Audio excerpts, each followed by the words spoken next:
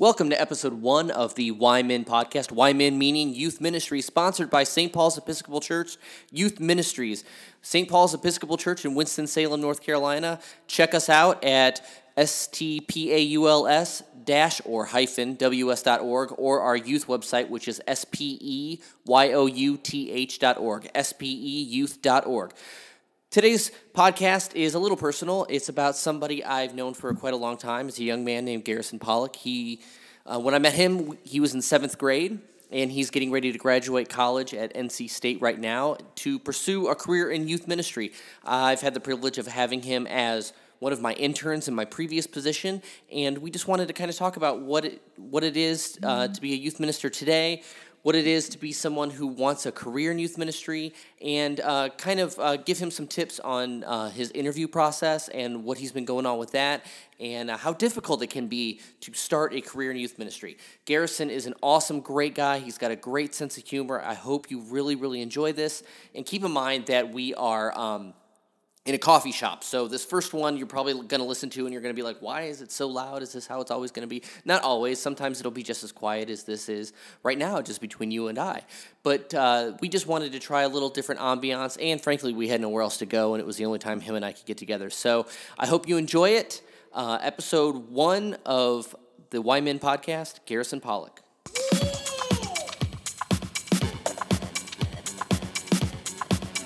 Welcome to Why Men podcast. This is Nick, and I am here with my good friend Garrison Pollock, who we actually have a really good and unique relationship, I guess, because I've known you since you were in 7th grade. Yeah, right about 7th grade. And you were 8 foot back then, too. Right anywhere between 4 feet and 8 foot. I'm pretty sure you were shaving more when you were in 7th grade than I was when I was in my mid-20s when I first met you. Well, so I had to start shaving in 5th grade and then sports started in 7th grade, and so we had 3 guys who would travel around with us when we would go to wrestling tournaments, and finally our coach just started saying that we had to start bringing our birth certificates because they wouldn't let us compete. Oh, because they thought you were kind of rigging the system. They thought you were college students or so we had to middle-aged guys. That's too funny. Well, you and I met.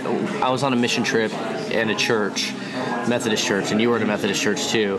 So that's when we first met. But what was really cool and unique about it is that we had kept in contact. Every time we went on the mission trip, we saw each other. And then your new youth minister came in, who was my youth minister. And so we got fairly close with that. And then when I moved to Cary, you came to State, and then you became my intern for about 2 years. So we've both experienced the same youth minister. Right. Which is probably why we're so corrupt and awful. I blame her. I completely blame her. No, you can throw out names. Anybody who listens to this is going to know who she is. Yep. And then you got to be my intern, so you're double corrupted. Right. So it's almost like you got corrupted by Tammy, and then you got corrupted by me, who's like a copy of a copy. Yep. So it's like the... At this point, I'm essentially trying to reteach myself everything I didn't learn, is the best way to describe it. Yeah, I can understand that. So you're getting ready to graduate in a couple months, and you're looking for a job now. Yeah. And how's that going? You're looking for a youth ministry job. Sorry. Yeah. So I've been looking for a full-time youth ministry position because I really feel a calling, and after interning with Tammy and now interning with you, I feel like it's time for me to go and put my hand in the game and take on a program of my own. I feel like that's where God's calling me, and it's been a struggle at times. There's not a lot of Methodist churches in the southeast of the United States who are really looking to hire right now. Yeah. And so, let me be clear. There are a ton of United Methodist churches in the southeast. Right. There's probably more of those than Walmart's. Right. But there's just not a lot of positions right now. And why is that? There's not a lot of positions right now because this is not a natural transition time, which I understand for churches. It's not a time where people want to see someone leaving because it's mid-year. Nothing is finished. Nothing has closure yet. And so it's a hard time for churches. And also, a lot of churches do not want to invest in a full-time youth director. They want to do part-time or volunteer-led youth ministry, which I think is wonderful. I think that part-time youth ministers and volunteer youth ministers do not get the praise they deserve, so more praise to you. But But when they're hiring you as a professional, as a part-time, really the only difference is the benefits. Correct. They're going to still expect you to be working 50, 60 hours a week. Correct. That's hard, yeah. And so, I mean, if I'm going to start a family and I'm going to do this as a career, then that's just not a viable option for either of us. Because if I take a part-time position, then it's not fair to that church because I'll get burnt out and I'll feel like I'm underappreciated. Sure. But at the same time, if I take a part-time position, I won't be able to live off that, and I won't be able to devote. You can't live off most full-time positions either. And so I won't be able to devote any time or energy because I'll be working 2 other part-time jobs. Yeah, that's tough. And economically, a lot of churches are starting to cut back on that, which is a shame.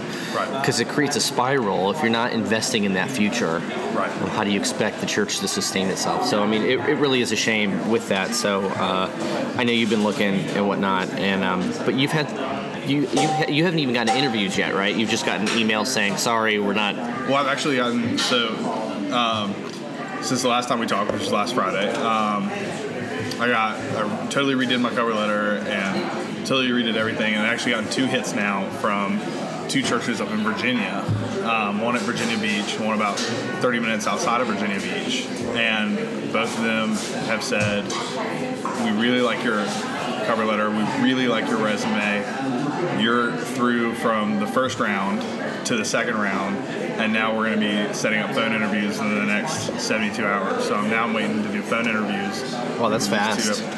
What is their timeline? Do they want somebody within the next month or so? One of them I don't know. School for a while. One of them I don't know, but the other one they said they're trying to hire end of April, beginning of March. End of April, beginning of May. Sorry. I get those 2 M months mixed up. Yeah. And so, which I graduate May 9th, and so that's definitely a possibility. And you could start even before, even though you have a ton of schoolwork and you're doing so many credits right now in your last semester of school. So the average college student takes 15 credit hours, and I am way overexerting myself this semester and taking 6 because that's how many I have to graduate. Isn't one like independent study or something? So one of them is an independent study on the Gospels and historic Jesus, which is actually turning out to be a tremendous amount of reading and a tremendous amount of I'm learning a lot about it, and it's a very interesting take on Jesus because it's not a theological stance at all. It's what can we document as factually happening? Yeah. From the Dead Sea Scrolls and things like that, the Nag Hammadi texts. But the other one I'm taking is Insects and People, and that is about insects and people and how they live together. That sounds like a lot of fun, and that's only like once a week and an hour a week. It's not even like a 3 hour. That's the independent study. Oh, that is okay. I'm sorry. The online, it's an online distance education course for. Oh my gosh. Insects and people, and I have to be honest with you, and I'm going to regret saying this to any youth of mine, future or former youth of mine who hear this, is I haven't looked at the videos yet, and our first test is in a week, but... They give you videos, wouldn't it be better than reading about insects and people? What are the videos, like A Bug's Life and it's ants? Him standing in front of a slide projector. I can't. So it's okay. Videos him like they're quote unquote optional texts, but he told us in the syllabus not to read them. He just had to give them. So were the videos just him standing there speaking? I think so. So theoretically, he could have just recorded himself and sent like a podcast or something, Correct. and you could listen to it while you ran instead of staring at some guy. Correct. Okay. I wish you would have done that. Yeah, I feel for you in that. Yeah. Cool. Well, good luck with that. And I know you and I are going to keep in contact about pursuing a position. And keep in mind that you're interviewing them too. Right. You don't want to take just the first job or because it sounds good or you get a really cool title or things like that. You want a place that shares the same vision, and you want to be brutally honest about that. Right. I think. I've done youth ministry for 13 years, and I've had both of those experiences. And yeah, thanks. Well, I started when I was 3, and now I just got my license, and it's so weird. I know there's probably some 3-year-olds that can do youth ministry better than some youth ministers.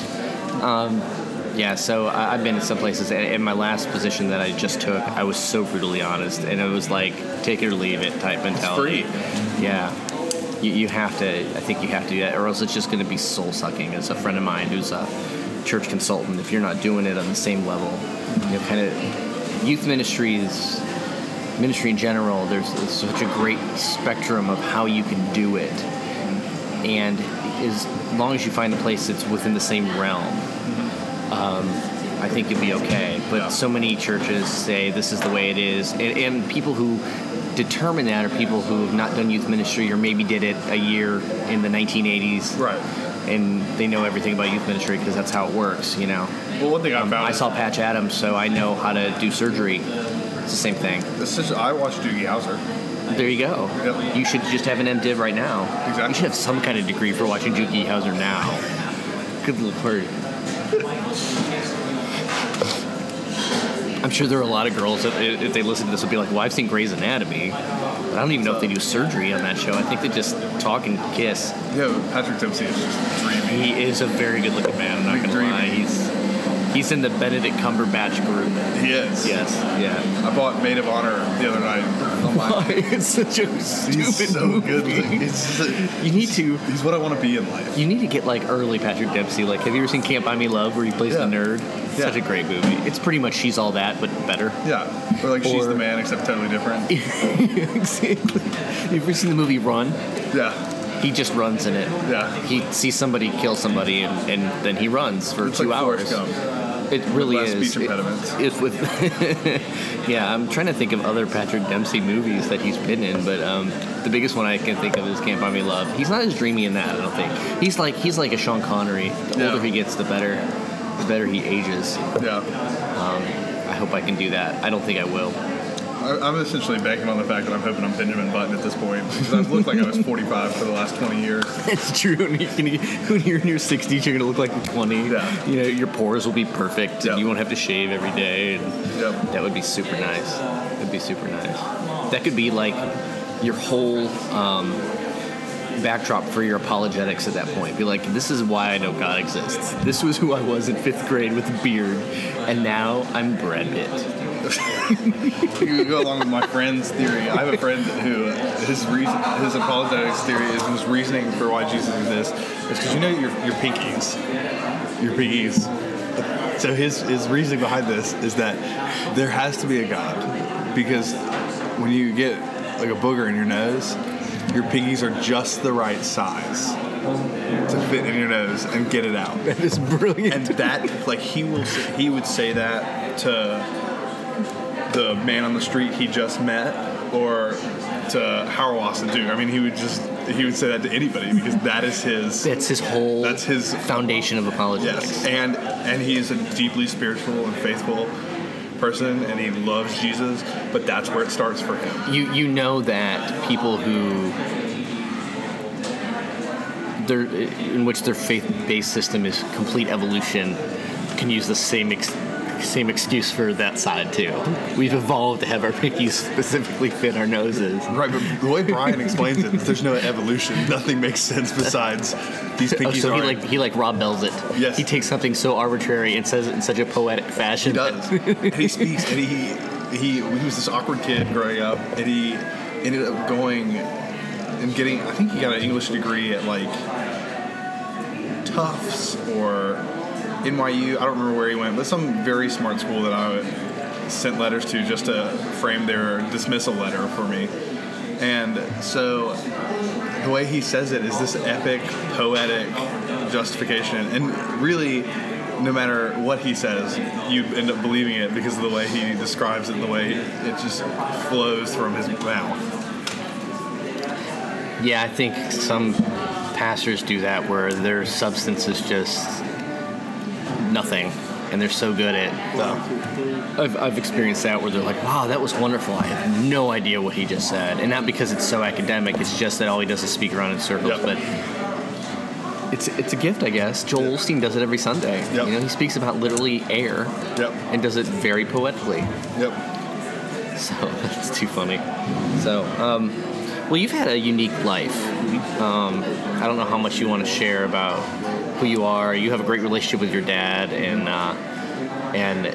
the uniqueness in your relationship with... You're right? Spilled coffee on myself. Nice. That happens. your relationship with your brother, or any of that stuff you want to share. You don't have to, but if you have any anecdotes, I know you do. You make me laugh all the time every time you talk about your family. So my family we're this kind of hodgepodge of people. Grew up small town, Winston-Salem. It's not a small town in North Carolina, but it's not big either. And so No, but people in Winston-Salem think it's bigger than it is. Right.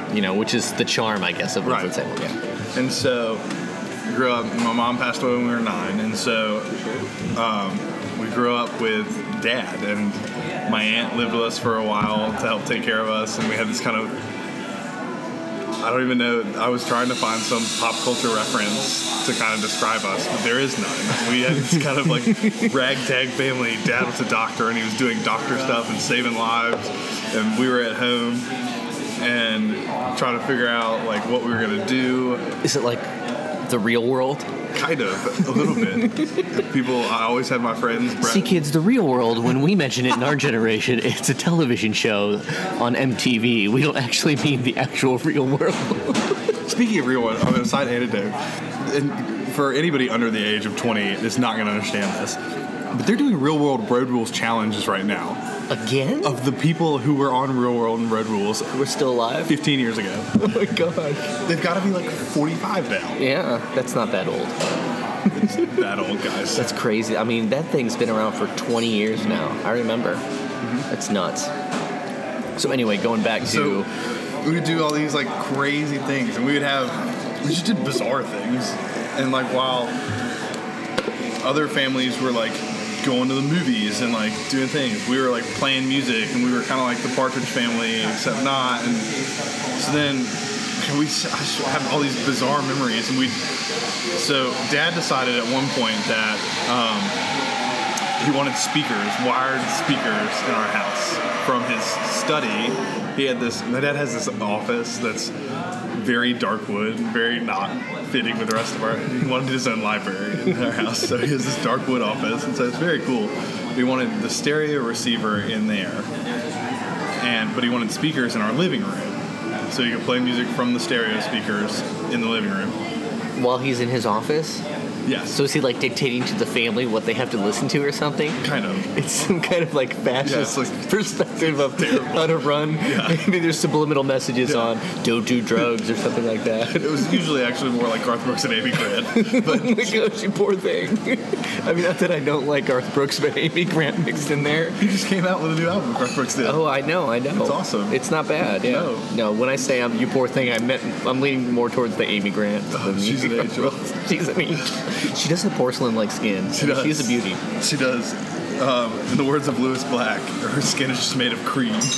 That's true, man. I mean, she's a good-looking woman. Yes. But so Dad decided. So what do? We don't. Nothing was ever done quite right at the Pollock house. So we didn't hire somebody to do this. We didn't find out. Dad buys a mile and a half's worth of speaker cable. We drill a hole through the floor in his office, and my sister and I, who were probably 5 and 7 at the time. So I picture 5 and 7-year-olds drilling holes in a floor. Correct. You're picturing correctly. Okay. How old is Audrey right now? She's 3 and Eleanor's 5. So I picture like Eleanor. Yes, that's essentially what it is. That's okay. And so then he goes, okay, now he says, we go in the basement and there's a crawl space under the whole house. And he goes, okay, go find the wire.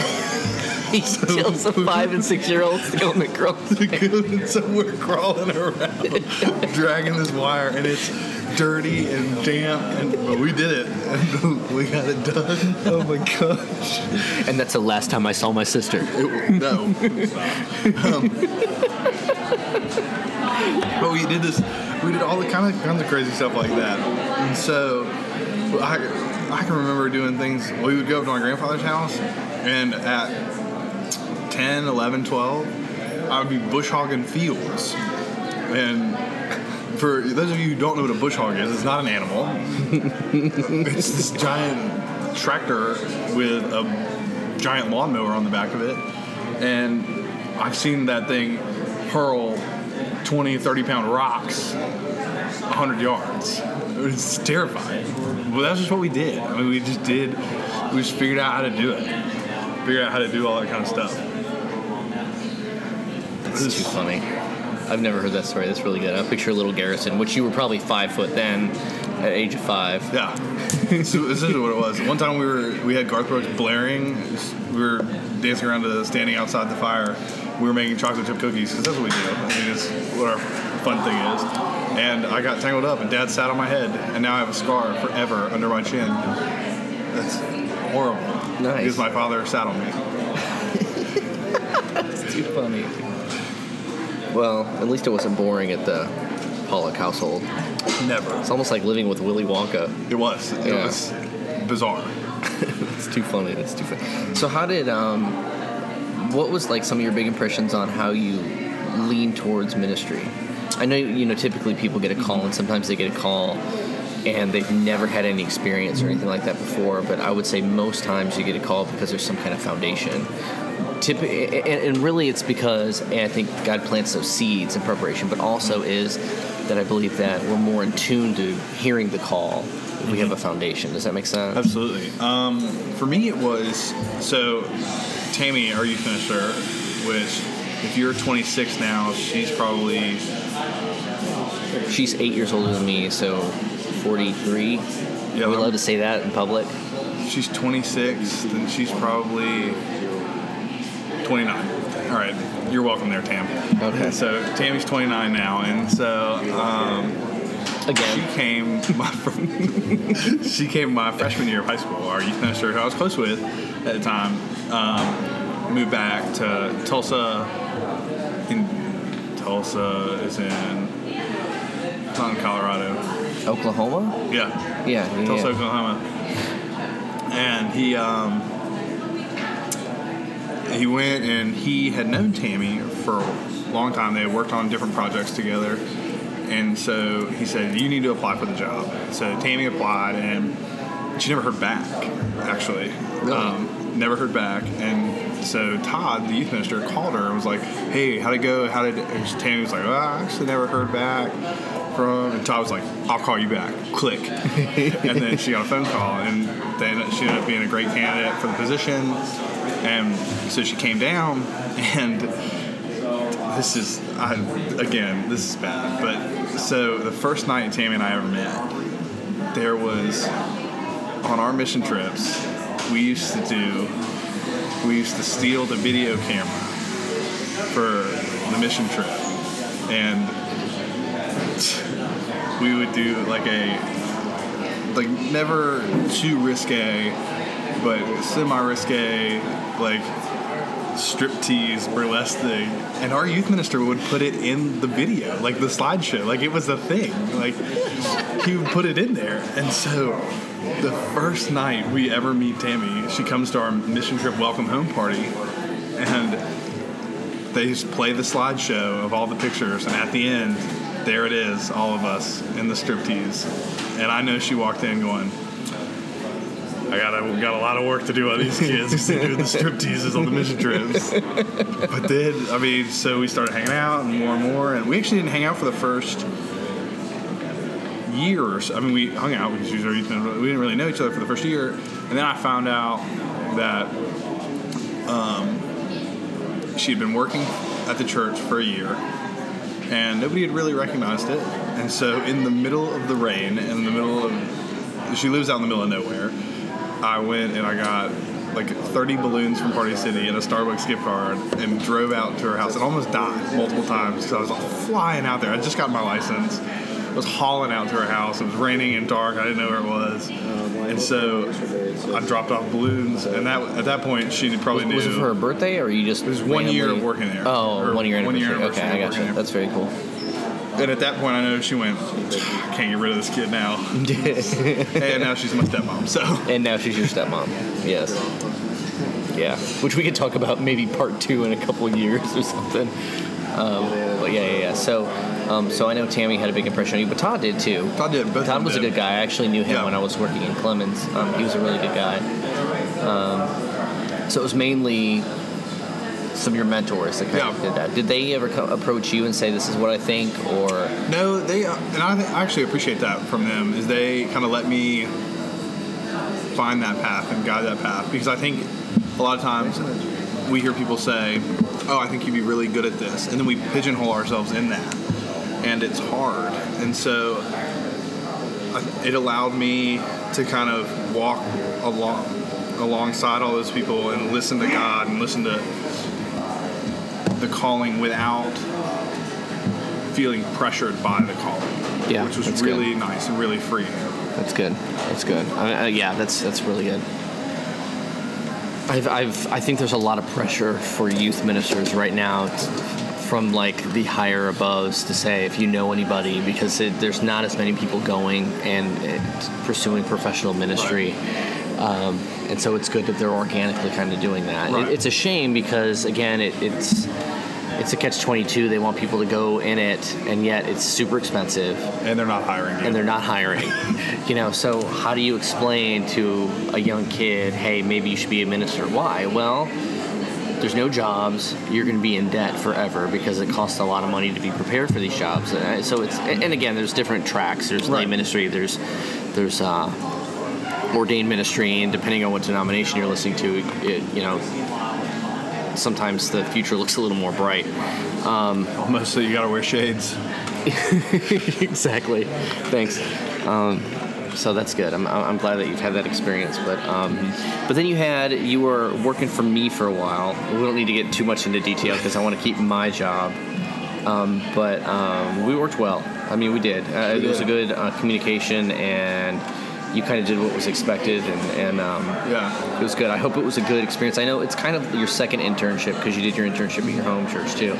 So it was my first internship away from home. I didn't have the safety net, and sure. And I think you knew going into it, and I knew going into it, that it's really hard to fire somebody from their home church, especially when the person you're working for. Oh, it happens. It's right, especially when you're working for your stepmom. That's true. It makes dinner conversations really difficult. But you got to go home at the end of the day and didn't have to go home to dinner with me. And so you could have fired me. Hey, Mom, remember when you fired me? Exactly.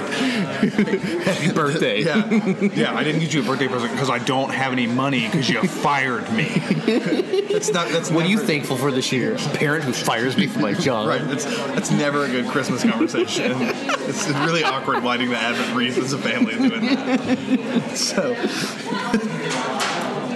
No, but I knew going into it, and because we were friends beforehand, and we had talked about it, but I knew that if I didn't pull my weight and I didn't do my job, you could fire me, and I appreciated that because it kept me accountable. It forced me not to get lazy, which everybody has a tendency to get lazy at their job if they get complacent or if they're just you could go off and do whatever every night, Well, I think a lot of youth ministers, once they get to the point where they're making their congregation happy, and all they have to do is just coast with that. Right. That's when it doesn't mean the work isn't. It doesn't mean it's not hard. Right. But at least you know what to expect, and you kind of just stay in that lukewarmness. You don't move forward. You don't push yourself forward, which is, I think, part of the reason why youth ministry is not as big as it was 20 years ago, or the church in general. I think it's right. I think probably the best analogy I have for this is skateboarding in general. It is like you see guys doing this, and if they're not pushing the wheels and if they're not putting their foot down, if they're just coasting along, I mean, that's fun. I mean, you get somewhere, but eventually you stop and it doesn't become fruitful. But guys like Tony Hawk and Bob Burnquist and any other skateboarder you know didn't sit there and not Tony push. Almeida? Yeah. Actually, he's not a skateboarder. He's a fictional character from 24, but it sounded good. I don't know any skateboarders. I mean, they all push the limits, and you can't do that. You have to push the limits. You can't just rest. But you're right. I mean, you could coast on one and say I'm skateboarding, and you are. Right. You know, it's the same way with youth ministry, and say I'm doing youth ministry. Well, technically, I guess you are. Right. But are you answering? I think one thing that we, as youth ministers, have to continually ask ourselves, as well as our congregations and our programs, is: are we moving forward? Are we doing what God is calling us to do? Are we using our resources the way we should? And that's, if you don't continually ask yourself that, then the programs become stagnant, and eventually your program will not build relationships with your youth or with Christ with a solid foundation, and those relationships will end up dissipating and disappearing after they stop doing the walk-ins and after they stop doing whatever, the fun part. Sure. Which... Well, the problem is when you create too much of that fun part, and then they finish Right. youth ministry. That's what they expect church to look like. Right. And pastors are not interested in having lock-ins for the middle-aged people. Right. You know, I mean, really, that's not what it looks like. No. You know, they expect more from them, and it's funny that we don't use the same expectations or ethos for youth. And, you know, studies show that that kind of mentality or philosophy of youth ministry is not sustainable. I mean, the statistics are completely against you. But the problem is the institution sees it at that moment. And it's much easier to make the institution happy at that moment rather than challenging it, saying, you know what, we're going to get a little smaller, but I'm going to have a higher percentage continue through the life of the church. And I think too many youth ministers fall into that. Right. And I think they fall into that for a couple of reasons. A, because they're scared and they want to keep their job, and I understand that. It's the reality. But B, because they don't have the support. Right. And I will tell you that your boss determines how well you will succeed or how well your job will go. I've had some really hard positions and some great bosses and some really great positions and some not so great bosses, and that makes it is if you have the full clergy support or however support that is. Absolutely.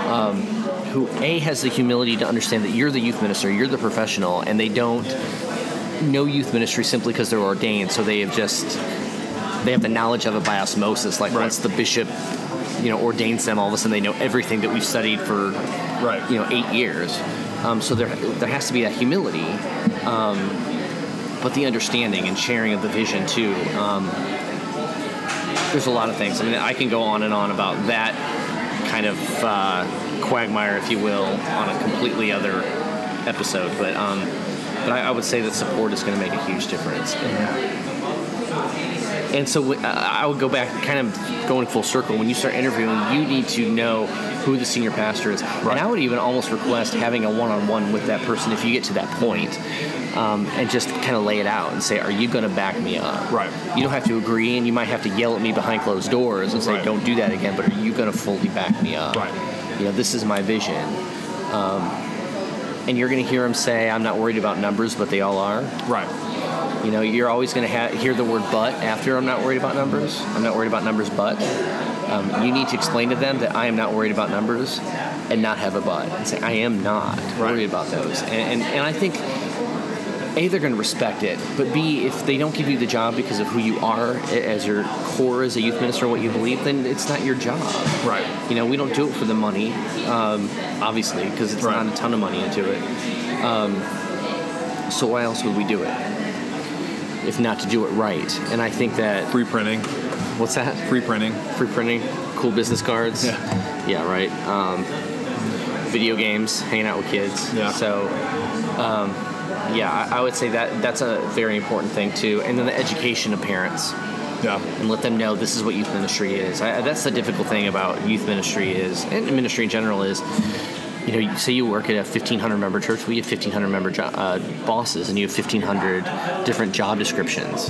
And what you need to do is kind of lay it all out there and say, this is what I'm doing. This is who I am. This is what we're going to focus on. And educate them rather than allow them to educate you. We don't go and hire doctors and say, this is what we think a doctor should be. And then the doctor goes, yeah, I will fulfill that. I try and do that with my father, and it doesn't work ever. It might sometimes. No, it doesn't. Every time I tell him that he's doing a surgery wrong, he looks at me and goes, no. Yeah, and I use the analogy of the doctor not to sound so prestigious, but because that's probably the most black and white one you can look at. We go to school.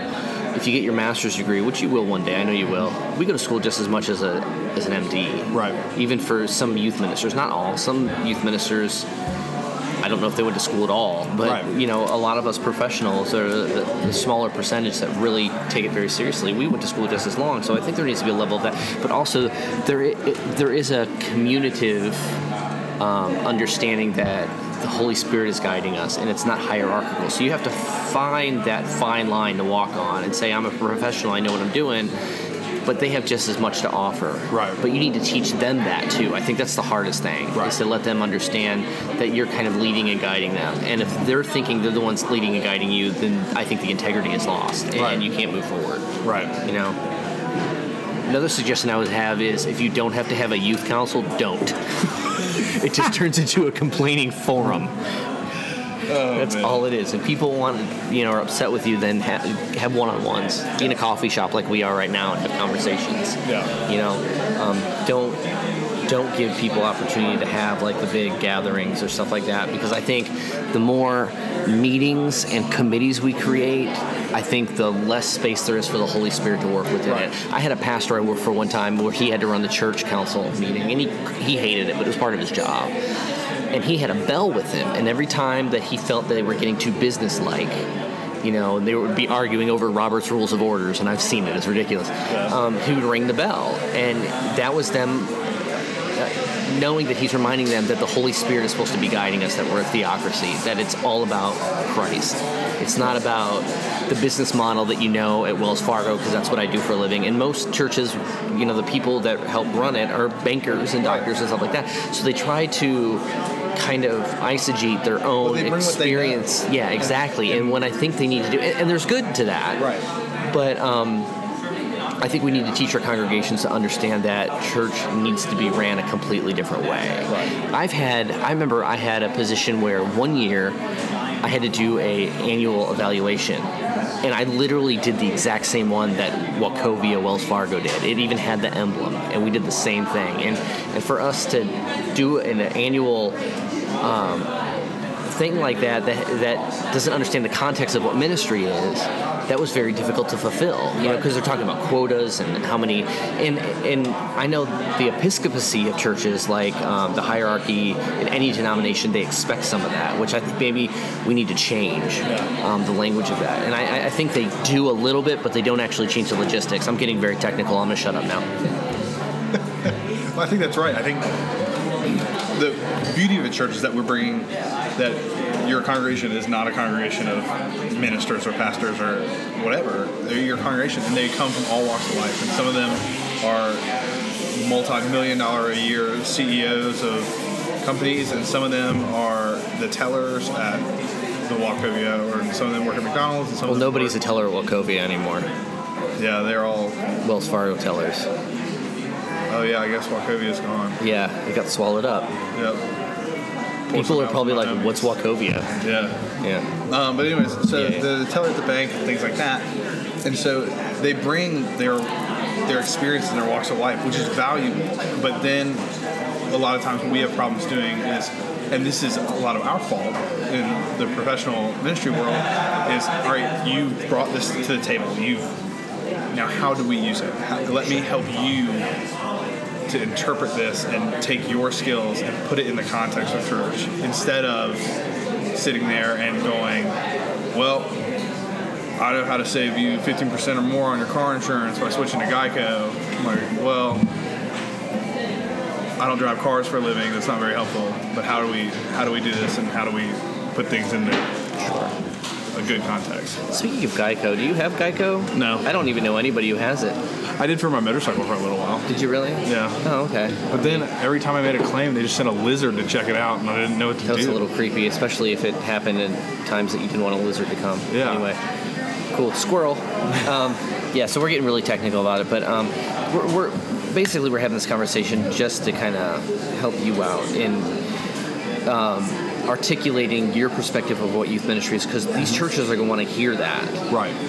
And you need to let them know that I'm interviewing you too. Right. And that's very important. A, they respect that, and B, they, I think they'll open up a little bit where it's not just a one-way. Right. And it's a good experience for you to be able to do that. And you're never going to find a church that is 100% perfect for what you want to do. Right. But I think that you have to be willing, you have to understand that if you do pick a church, there's going to be things that you don't care for. Right. But that you have to respect. Right. But then there are people who will just take a job that is the exact opposite of who they are as a youth minister, Right. simply because it looks good or because it's the only full-time job in the area. Right.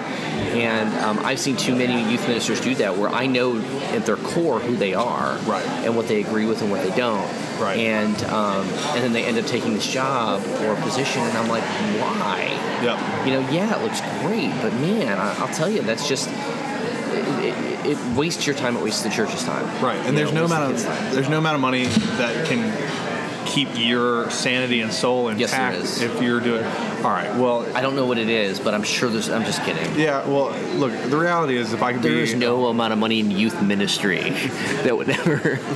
People always ask me if I would do another job, and the reality is no, unless one job came along.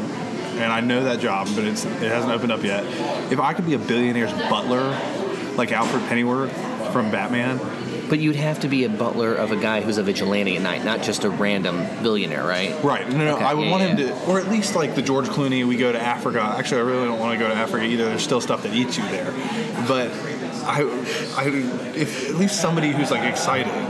Like if I had to be the butler for like, forgive me for the Jonas Brothers, but I don't see them doing anything like spelunking or doing anything cool like that every now and then. And So if you were with like a billionaire and they went spelunking, would you go with them? And if so, would you be wearing your tuxedo?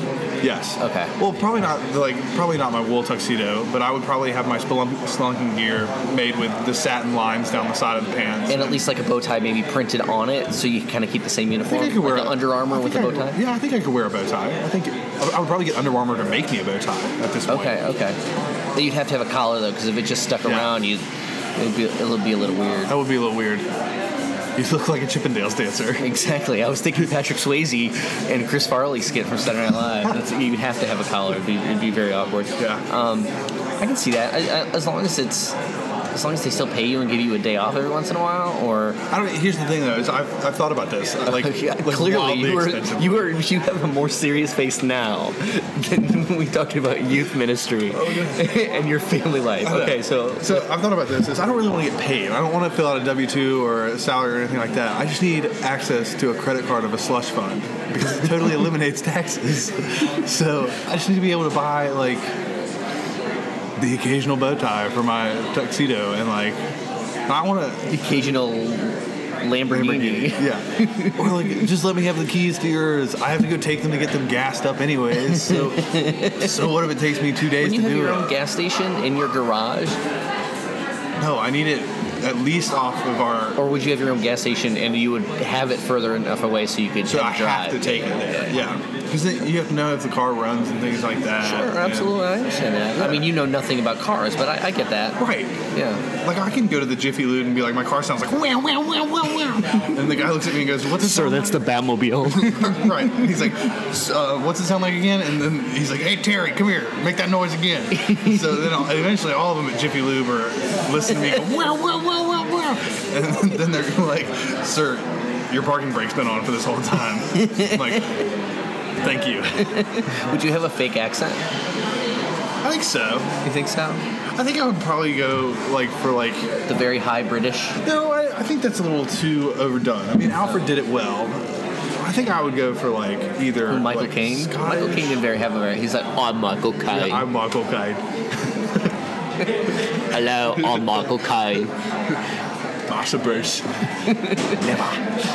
Never. I think I would rewrite the pages of Butlerism, and I think I would go with either Scottish. So you would create a book too? You'd be a published author about butlers? Yeah. Okay. I mean, people need to know how to do this right. And I think I could do it right. There's probably not a lot of butlers. They don't need to have a butler school, even though that would be cool. What's up? Yeah, right? I can learn that. Would you get a pencil-thin mustache? No, I don't think. I think I look weird. Well, you're redhead, so it might look... It might look weird.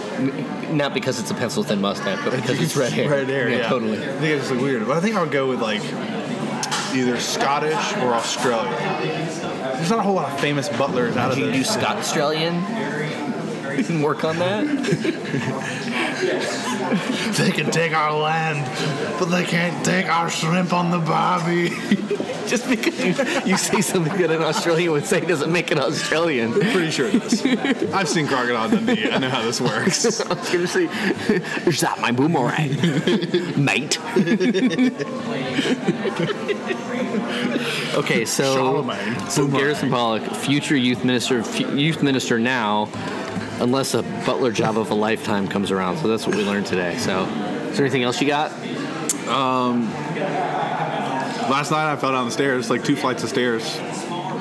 Like outside of your, the outside metal ones or whatever? Yes. Oh, that's fantastic. I was walking downstairs to go for a walk with my friend Campbell, and I totally just missed the first step and fell, like Home Alone style, down 2 flights of stairs.